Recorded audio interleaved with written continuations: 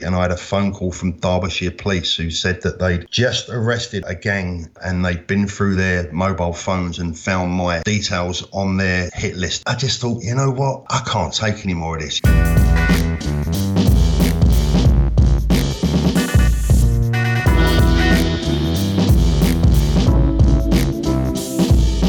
Welcome to the Bark and Jack podcast. I'm Adrian, and this is my first real episode of this podcast. And to kind of set the scene of what this is going to be and how it fits into the rest of the content creation, because I've got the YouTube videos, I've got the website, and I have Instagram as well. But this podcast isn't going to really be focused on watches themselves. It's going to kind of be exploring the people within the watch world, whether it's collectors or watchmakers, and in this case, a watch dealer or ex-watch dealer. Whereas the videos on YouTube, they're more around the watches themselves, and then I guess Instagram is kind of it's more of a personal thing. That's kind of like what's going on in my life. You then have the website barkandjack.com, which I guess is the most professional kind of outlet within the Bark and Jack thing that's going on.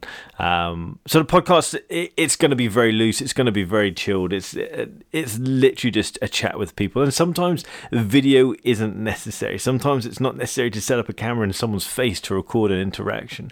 There's something quite nice and intimate in a different way when you talk on podcasts, and I guess people feel a bit more relaxed and they might let their guard down, hopefully. So today we are going to be catching up with a chap called Paul Thorpe. He's an ex-watch dealer. He's recently retired.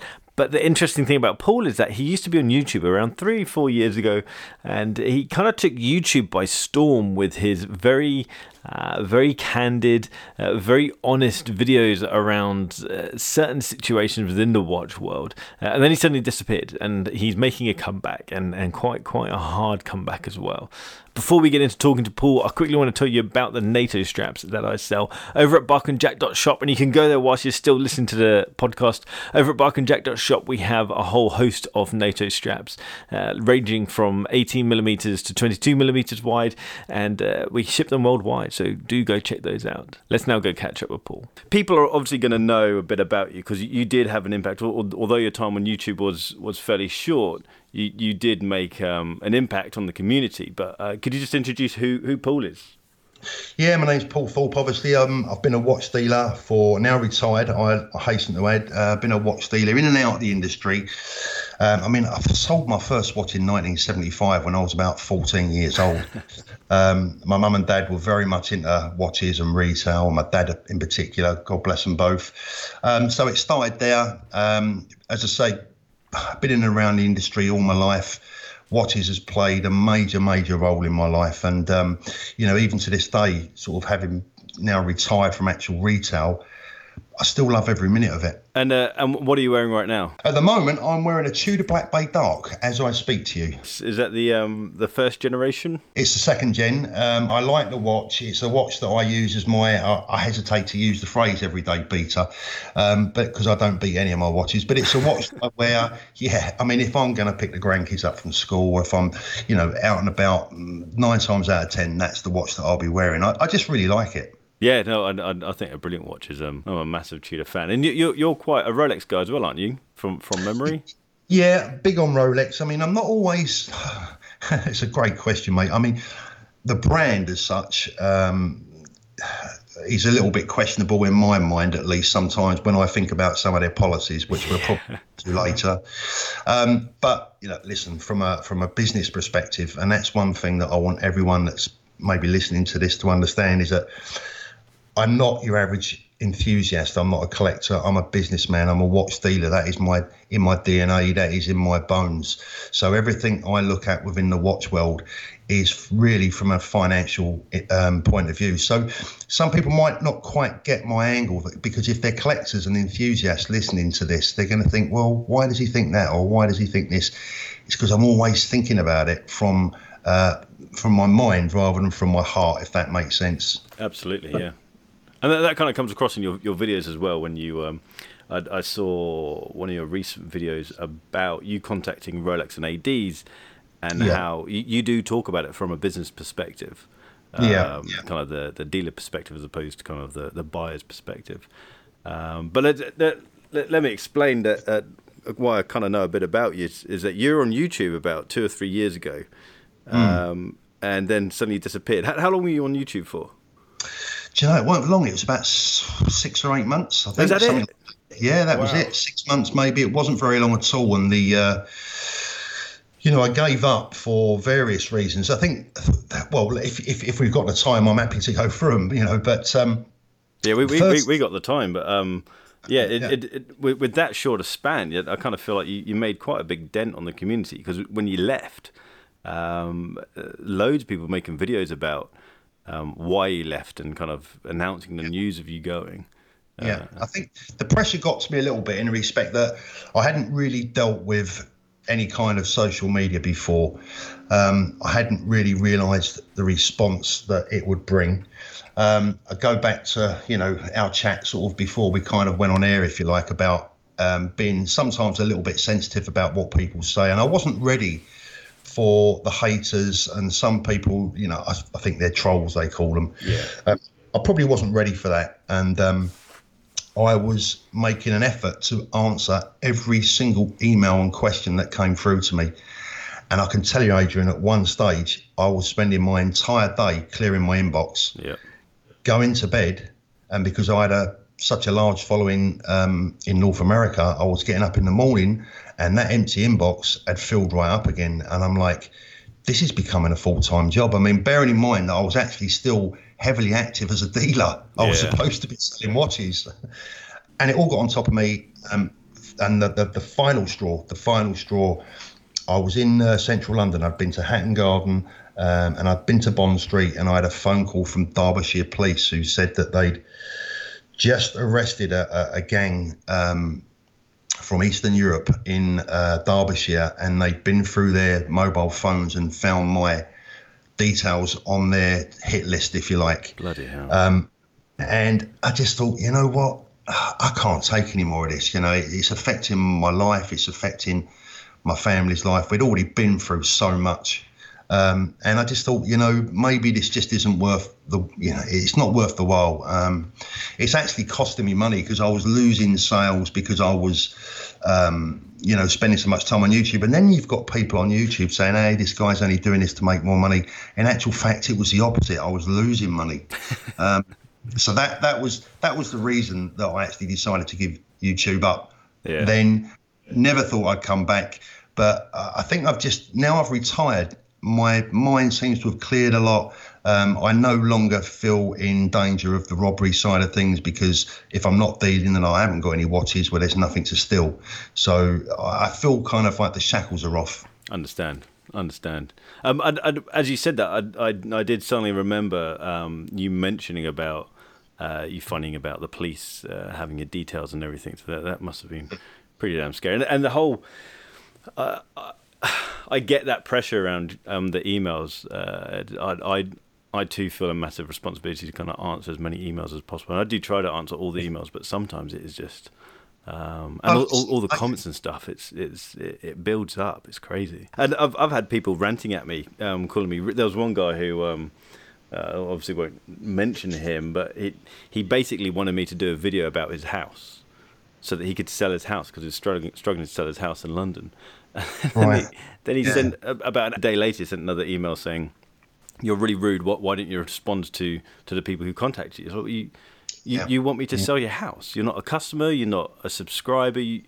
You've given me a very weak kind of business opportunity, and I'm not interested. And he just went off on one. It was so bizarre. It's strange. I mean, I think, my philosophy has always been to try and be decent to everyone. So I've made it clear right from the start, in as many videos as I possibly can, is that I'm not going to reply to any comments at all, not any of them. I will read as many as I physically possibly can. The ones that really take my eye and I think will make an interesting topic for the questions and answer session, I'm going to cut and paste them into a sheet, and then I'll answer that question in a forthcoming video. And I think that's the best way. Yeah, I agree. And I've kind of taken the same tactic. I tend to read and reply to the first hour. When I post a video, I'll spend about an hour just doing odd admin bits, and then reply to comments, and then after that it just builds up, and it does add to all the stress. In a recent video, you mentioned how a recent one, I think it might have been an older video, because you're putting up the old videos as well. That's right. You're blasting them out like anything. But you mentioned that you had quite a few jobs, and kind of watches had been the thing that you kept going back to watches. And what it is, I think, like most kids, Adrian, is that when you're younger and your family's trying to push you into a career, you tend to rebel.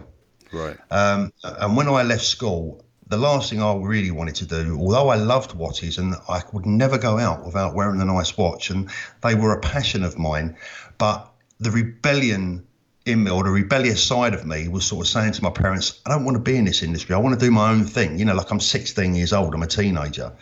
All I wanted to do was like meet girls, ride my moped and go out and have fun with my friends. You know, the last thing I wanted to do was to be stuck in a shop all day. You know, I wanted to see the world.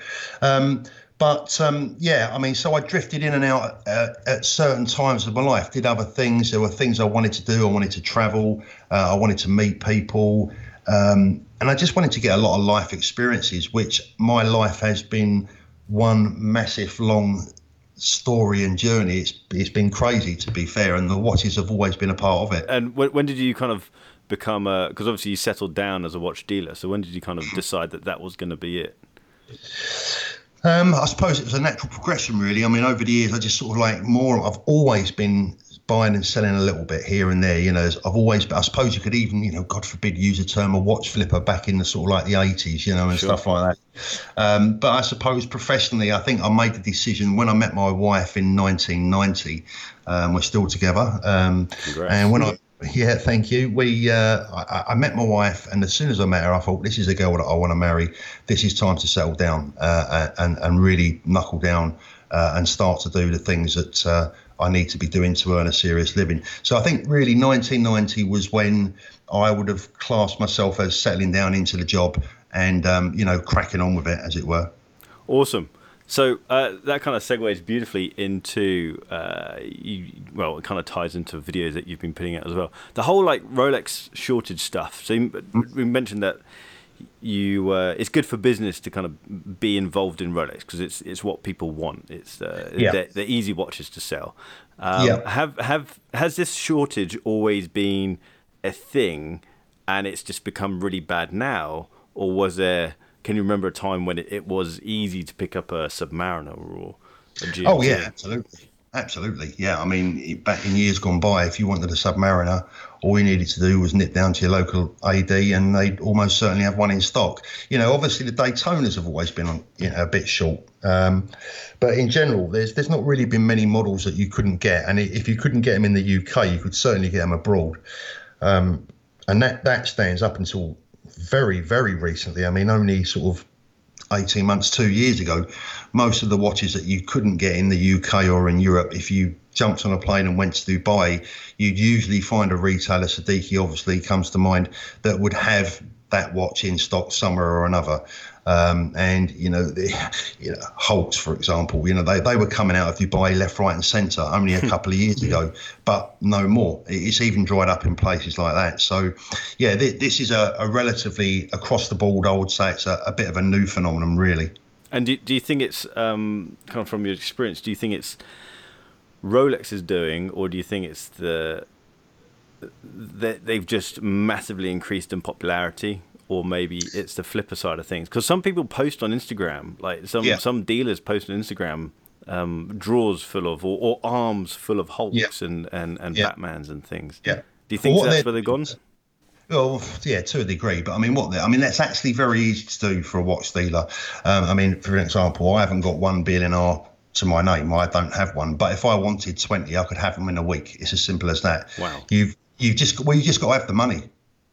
They're out there. You just need the money. You know, money talks in this business like no other business. And if you want those watches, if you want to take those pictures for Instagram, you can get them. You've just got to be prepared to pay the money. It's as simple as that. If you know yourself, Adrian, if you want a Daytona this afternoon, you can get one. It just depends on how much you're prepared to pay for it. Sure. Yeah. So the watches are out there. I wouldn't say that these dealers are holding them. I think they're far too astute to hold any amount of Rolex watches to some degree. I mean, there are certain models that you could hold quite safely, but I think that they're all too astute in general. In answer to your original question, which is a brilliant one, mate, I mean, it's a combination of all those things.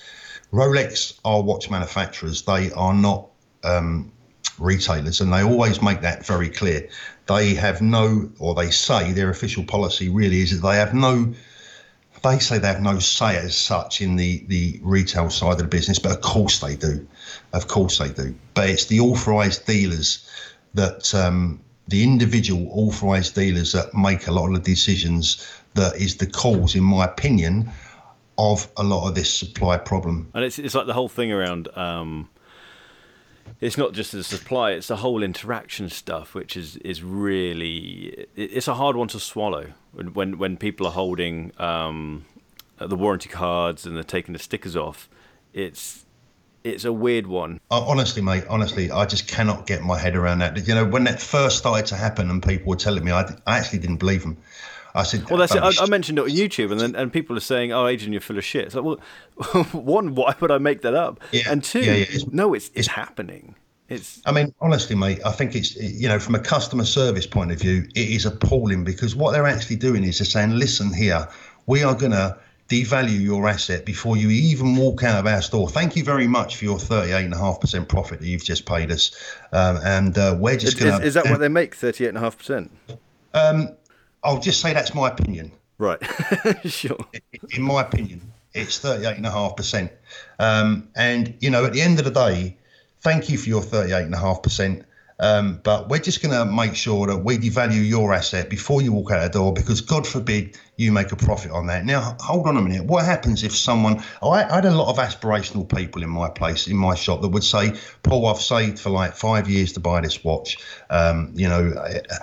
This is a dream for me, etc., etc. And 6 months later, they'd reappear in the shop and they say to me, I can't keep this. I need to do this. I need to pay a bill. I need to pay the council tax. I need to send, whatever. That asset has been devalued by Rolex, and I just think that's appalling. It's yours. You've paid for it. Yeah. And that card is yours. And to make it even worse, this is not a directive from Rolex in Geneva. This is a club together. What's the right word? It's a cartel of UK dealers that are saying, let's not give these people their warranty cards, and let's make damn sure we take their stickers off. And what makes it even harder to swallow is the fact that I'm sure when those flippers and dealers are going in and buying the Batmans and Hulks, that they're probably given the cards and the stickers left on. Well, this is. I mean, another great conversation, and one. I think I personally would like to be a little bit careful about what I say and stress that this is my opinion. Sure. Nothing that I'm stating here is fact. This is just my opinion, as I'm going to call myself a watch journalist in the public interest. I believe that a lot of those watches are finding their way. So let's get down to the nitty-gritty. What is a preferred client?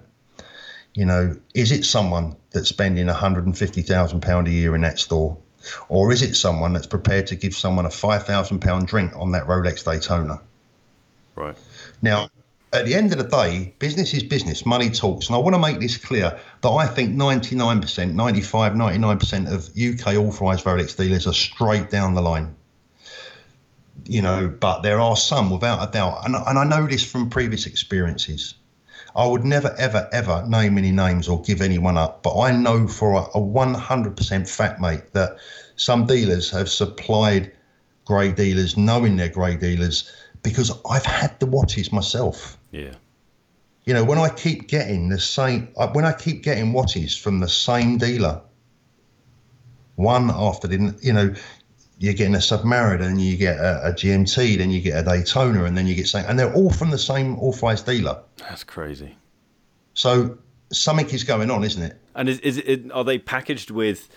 Is it a matter of the AD will sell a Daytona along with two-tone Datejusts or something that's hard to push?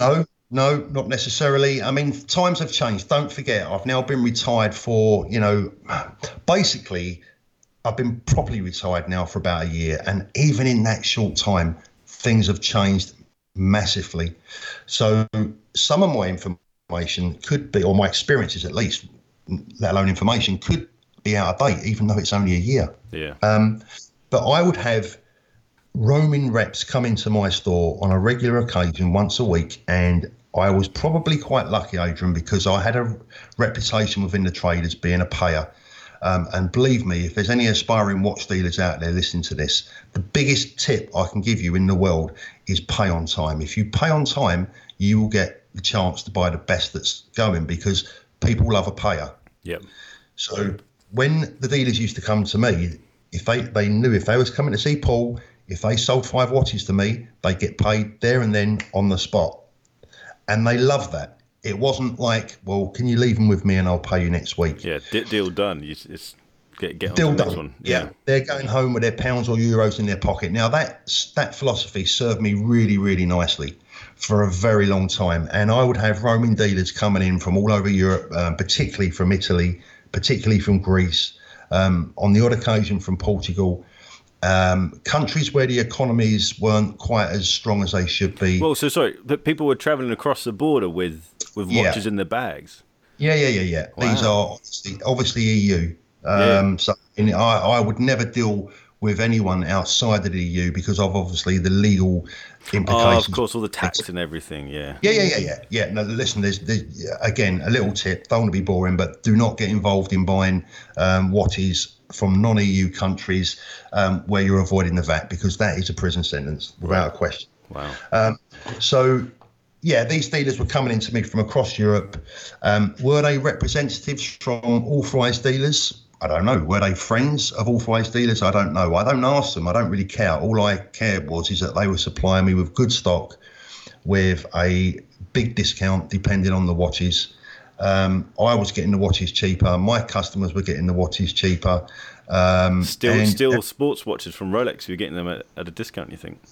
Absolutely. Wow, that's crazy. Absolutely. Not big discounts. I need to be clear on that. I mean, I suppose the discount that really stands out in my mind back in, say 2013, right, for example, I would get like 20% off a 11613 LN. Right. Or an LB. So I'm getting a steel and gold Submariner. Yep. With 20% off. Bloody hell. Now, that's unheard of today. Yeah, absolutely. We get laughed at. Absolutely. Having said that, how much was I spending? Well, it wasn't unusual for me to spend, £100,000 in one sort of 45-minute session with a rep from wherever he come from. Because whilst that sounds a lot of money, when you put it into actually new Rolex watches, it's not that much stock. Yeah, sure. So I don't want that to sound flamboyant, because it's actually not. Watch dealers all have the same philosophy that money's actually not really much use to them. They would rather have the watches. Right. And I would often look at my bank account and think, Jesus, look at the state of this, but I've got like 200 Rolex in stock. Yeah. Now that's better than having the money in the bank. Sure. It's got profit on it. Yeah, the money in the bank's going nowhere, but the Rolex watches are only going up. That's nuts. Yeah, it's crazy. But that's the way it was, and we would buy, there wasn't anything apart from the Daytonas at that time. Apart from the Daytona, there wasn't anything that was off the list, as it were. I remember one dealer walking into my shop offering me 2 BLNRs. If I bought them both, he would give me 10% off. So that's the way it was. So where were these watches coming from, and how did that happen? Well, again, I'm surmising now, I'm taking an educated guess, is that the countries that these dealers were coming from had economical problems. I went to Greece in 2014, I think, and the economy at that time, it wasn't good. Right. I don't know what it's like now. I know they had a bailout, didn't they, a few years ago? And I've got friends in Greece in the watch business, and I went to Greece to see them, and it was a mess. How the authorised dealers were managed to sustain their livelihoods is a mystery, because people weren't spending the money, the watches weren't selling, but listen, Rolex in Geneva are still putting them under this pressure pressure that you lose your authorised dealer status. Some way or another, they've got to sell those watches.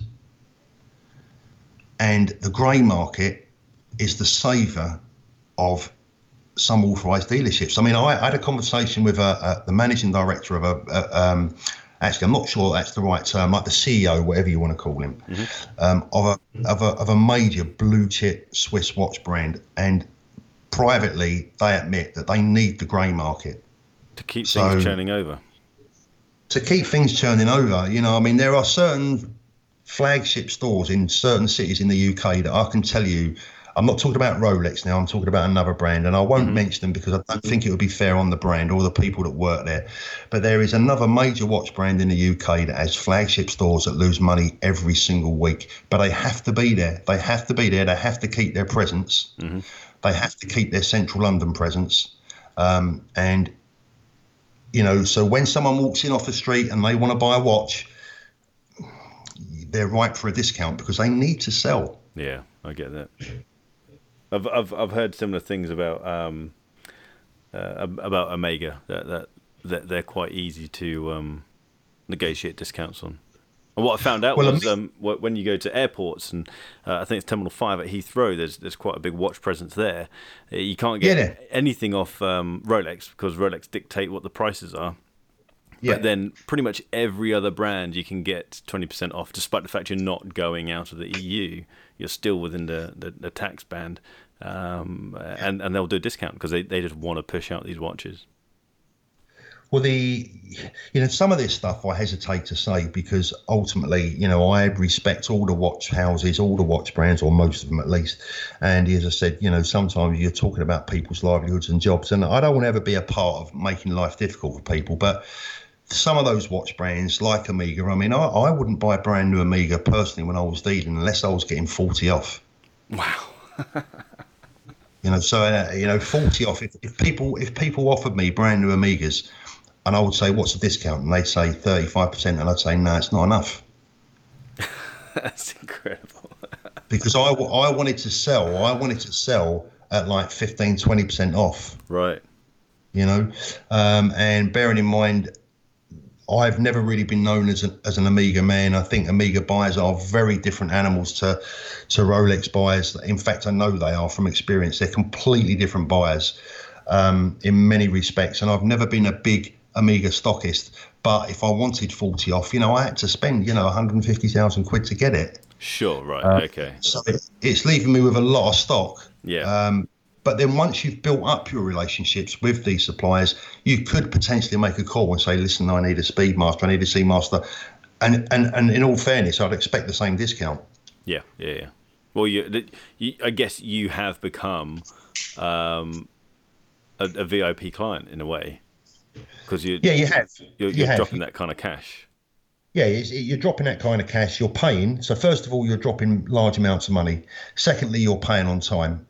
And thirdly, you're giving them an outlet for stock that they actually don't really want. I mean, what they're doing is they're buying a vast amount of stock. Let's just say it's on the 1st of every month that they get their new stock delivered from Watch Brand X. And Watch Brand X demands in their terms and conditions that every month you take X amount of watches. Yeah. They don't want them, mate. They haven't sold last month's. But they don't want to lose their authorised dealership. So the best way to get rid of those watches is to pass them through the back door into the grey market. Even if they're making a loss on some of them, it makes financial sense at the end of the year. Of course, because it brings in the clients. If they have the Rolex name there, it doesn't matter if people are buying the Rolex, people are still coming on. Yeah. And don't forget, Adrian, that the vast majority of these dealerships that we're talking about, it's not one brand that they're dealing with. They might have 5, 6, 7 blue chip brands in store. Yeah. And they need them all. You know, it's no good losing Omega and Vacheron and Hublot but keeping Piaget. You know, you need all of the brands. Have the offering. Yeah, it makes sense. You need all the brands. Yeah, absolutely. You need all the brands, and you know it's been interesting, and it's like it's amazing to see what goes on in the background. I would say that everyone needs to accept, because before, you know, you're probably going to get a lot of comments saying, how much? What's the discount? How much are they making from me? Look, hold on a minute, guys. Right, you are dealing with companies that have machinery that is beyond my realms of understanding. I mean, how Rolex produce the bracelets and the cases that they produce, and how Omega produce their dials. How much do you think that machinery costs? Yeah. How much do you think that HQ in Geneva costs to keep open? And so it's not profit. It might be a base profit margin on the watch itself, but it all goes back into production, to research, to employment, etc., etc. So the real gross figure, if you like, is a lot lower. Well, that's it. It's all the difference between gross and net profit. So it can be a bit blinding, kind of focusing on those figures. Of course. You mentioned that you've been in a watch. You've been interested in watches since the mid-70s. I've heard, I might have just read on forums that in the 80s, the Datejust was the kind of watch that people had and that people fixated about. Did you have any experience of that? Yeah, 100%. And I've just actually made a video about that. It's well, I tell you what, I mean, I was alive and well and kicking in the 80s, and that was like the early 1980s is when I bought my first property. And I remember I paid £43,000 for my first house, and I sold it 6 months later for 87.5. Wow. This was the period, this was the Margaret Thatcher period where what she did was people were buying their own council properties, and it was the yuppie years. You know, everyone was doing well. Money was easy to borrow. You could walk into your bank, and I'll never forget this. You know, you walked into your bank back in those days, and you say to your bank manager, because you'd meet with your bank manager back in those days, and you'd say, I need a mortgage, and he'd say, how much do you want to borrow? And you'd say 50,000, and he'd say, what are you earning? And you'd say, I don't know, £300 a week or whatever. And he'd say, sorry, was that £400 a week? And you say, no, free. And you go, no, well, but you must have some overtime, a little bit of overtime, a bit of bonus. And, you know, he would help you get that mortgage. Right. You know, where today that's illegal. Yeah. But he would help you get that mortgage. And what the 80s saw was a lot of people, good, honest, working class people, were able to borrow money, or I mean, some people got into trouble. There's a flip side to all these stories, but a lot of my friends that I went to school with that probably never had a hope of owning their own property were allowed to borrow the money to enable them to get onto the property ladder. Now, that released a lot of endorphins in people's minds in the UK in the 1980s. Now, there was obviously a lot of people in the 1980s under Margaret Thatcher were very unhappy. But certainly where I lived in the areas that in the circles that I was mixing in, people were doing well. They were buying property, they were borrowing money, they were aspiring to better things, better clothes, better watches and better jewellery. And the Datejust, if you look at the serial numbers of many of the 16013s, 16014s, they produced them by the thousands in 1987, was a massive year of production, because I reckon probably, God blimey, I don't know, 3 out of every 10 Datejust that I pick up from certain models were made in 87. There was a lot of production going on and a lot of worldwide sales. That's crazy. And so they were selling better than the sports watches then? Yes, very much so. I think from my memory at least, because ultimately the sports watches back then were seen as being a bit cumbersome. Right. The slimmer watches were very much in fashion. Sort of dress style watches were very much in fashion in the 80s, particularly the bimetals, the steel and golds. Steel wasn't so fashionable in the 80s, really. If you was wearing steel, it was probably because you couldn't afford to wear steel and gold. Right. So steel and gold was very much in vogue. And yeah, it was just a very, very popular watch. You know, Miami Vice, you know, the Don Johnsons. You might be old enough to remember these guys. You know, I call it the Miami Vice watch to some degree, because you know, so many of the sort of the people sort of in that sort of part of the world were all wearing Datejust, bimetal Datejust. So yeah, definitely the 80s was a big time for the Datejust. And it's interesting because it seems like the bimetal stuff is coming back. or certainly whether it is, I don't know, but certainly brands are pushing towards that. Even more affordable brands like Oris are doing bimetal. Rolex has just come out with the Sea Dweller, the two-tone Sea Dweller, and Tudor have all of their bimetal, their steel and gold. So there's obviously a push for it now. I just think it'd be interesting if we ever broke away from this kind of sports trend and something else took the limelight, because there must be a time when this whole Rolex thing just explodes and people get pissed off with it. And it'd be interesting. Well, it's always a circle of life, and my philosophy is always a circle of life with everything. I mean, God, Christ, I was wearing flared trousers once, so. Well, this is it. I mean, who would dream of wearing flared trousers these days? Yeah, so, sure, at the end of the day, these things happen, and steel and gold, I think you're right, is making a bit of a comeback. I think yellow gold is making a comeback. Yeah. Sort of 5 years ago, it was all white metal, white gold.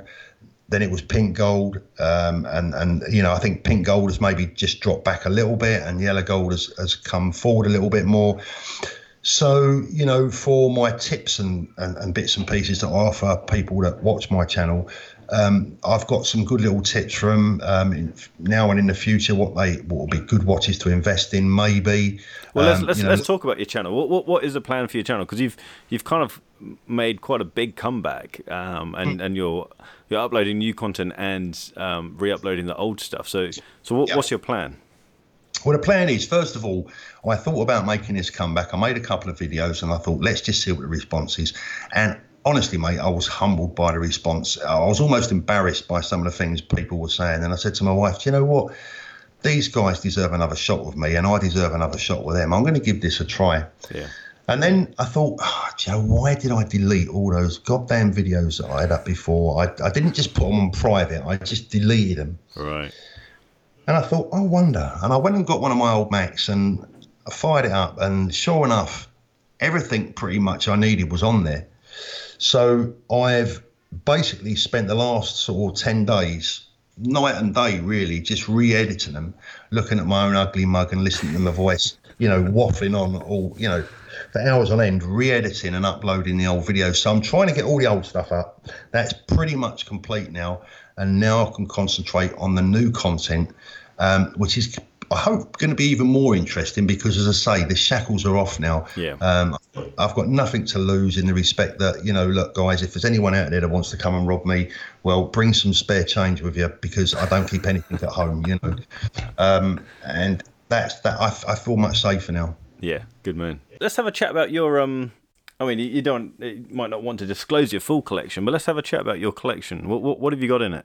Well, not a lot these days because, as I said, I hasten to add again is that, look, I'm a businessman. Now, if someone offers me a profit on my shoes when I'm in the street, they can take them and I'll walk home in my bare feet. I don't really mind as long as I've made a profit. So I regrettably, Adrian, I've sold virtually everything. I do have a Deep Sea Sea Dweller. Right. I won 2 Treble 60, the second series. I love that watch. I've always liked that watch. And I have my Black Bay, and I also have a Daytona that I keep in the safety deposit box. Those are my watches that I've kept. So yeah, it's not even a collection. It's pretty much, a lot of guys out there have got a hell of a lot more than that than me. When I think back at the many thousands of watches I've sold, that's a different story. Any regrets that you? Yeah. I guess for you, there's probably 2 regrets. One of, no doubt, you were selling watches at crazy prices, crazy low prices back then, and that you could have been making a killing now. Yeah. But were there any watches that really you kind of had an emotional connection with, maybe that you regret selling? No, I have a pocket watch that is not even gold. It's a gold-plated pocket watch that my great-grandfather gave to my grandfather, who was a First World War veteran and hero, and he gave that to my father, and now that's mine. That's not for sale for any price. It's not worth anything at all, but that stays in my safety deposit box, and I'd never part with that. I suppose, being robbed of a £47,500 Royal Oak Montoya AP, that was a bit of a killer blow. Did the insurance cough up for that? I think, no, mate, I've really? never had insurance because You become uninsurable. Okay, I understand that. Yeah, when you're in, a lot of watch dealers become uninsurable. It's cheaper for them to hire a full-time bodyguard than it is to try and get some proper insurance, So that is why that when you go to some independent stores, like maybe in Manchester, they've got 2 full-time security guards and no insurance, because the security guard's salary will be less than the insurance policies. Jeez. But I remember once, I'll just tell you this story before we go. During the height of being offered big discounts on watches, a dealer friend of mine rang me up one day and offered me a Rainbow Daytona 116598. It's the Rainbow Daytona, and from memory, I think the watch back then, and I'm sure someone will pull me up on this, I think the retail was about 40 grand or 45,000, something like that. And he offered me 15% off this watch. And I went, nah. And I remember putting the phone down and saying to one of my colleagues, what do I want one of those for?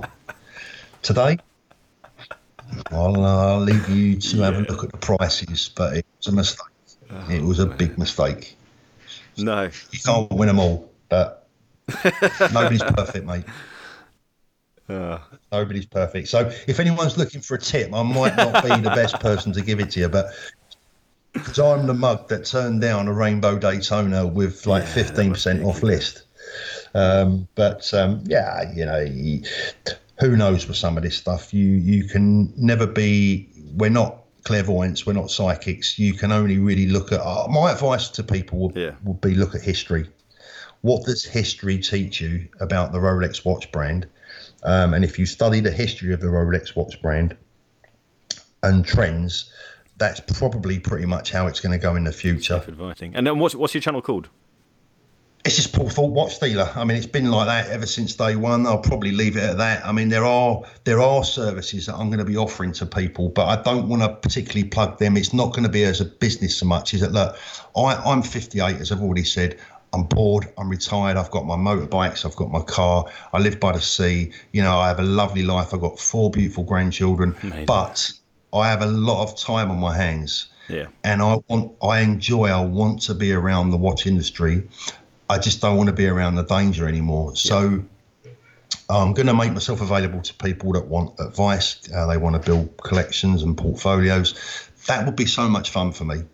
I'm happy to accompany people to auctions. At the end of the day, I can do all sorts of things that I know is going to make them money. There's no ifs or buts. There's no chances. This isn't the national lottery. When we deal with Rolex watches, you know that if you buy right, when you come out the other end, you're going to have made a profit. It's as simple as that. Yeah, absolutely. That's quite cool. So I think it's going to be a fun hobby and project for you. Are you on Instagram? I'm not on Instagram, no. I'll tell you for why, because basically I don't really want to fill my life up with social media. Sure. I think, YouTube will be enough for me. I'm not a dinosaur where IT is concerned. I've been using it since the day it was conceived, really. But, Instagram, etc., notifications coming through every 5 minutes and this, and it's not really for me, I don't think. Cool. But we'll see. You never know. Do go check out Paul Thorpe's YouTube channel. It's simply Paul Thorpe Watch Dealer. Just search that in YouTube, Paul Thorpe Watch Dealer. And there'll be a link in the post on barkandjack.com. I hope you guys like this little episode with Paul. I have a couple of people in mind who I'm going to be catching up with and who I've already kind of caught up with as well. This isn't going to be a regular podcast. This is kind of going to be as the interactions happen. I guess that the main medium is still going to be YouTube, and my daily content is still going to be Instagram, and then kind of the big stuff is all going to be on barkandjack.com. I guess the best thing to do is for you to go over to barkandjack.com and subscribe to our WordPress, because then you'll get notifications on anything that we do. Do subscribe to this podcast however you're getting your podcast. It's not going to be everywhere right now, but it's certainly on SoundCloud and certainly on iTunes. Thanks so much for listening, and I will catch you guys next time. Take care.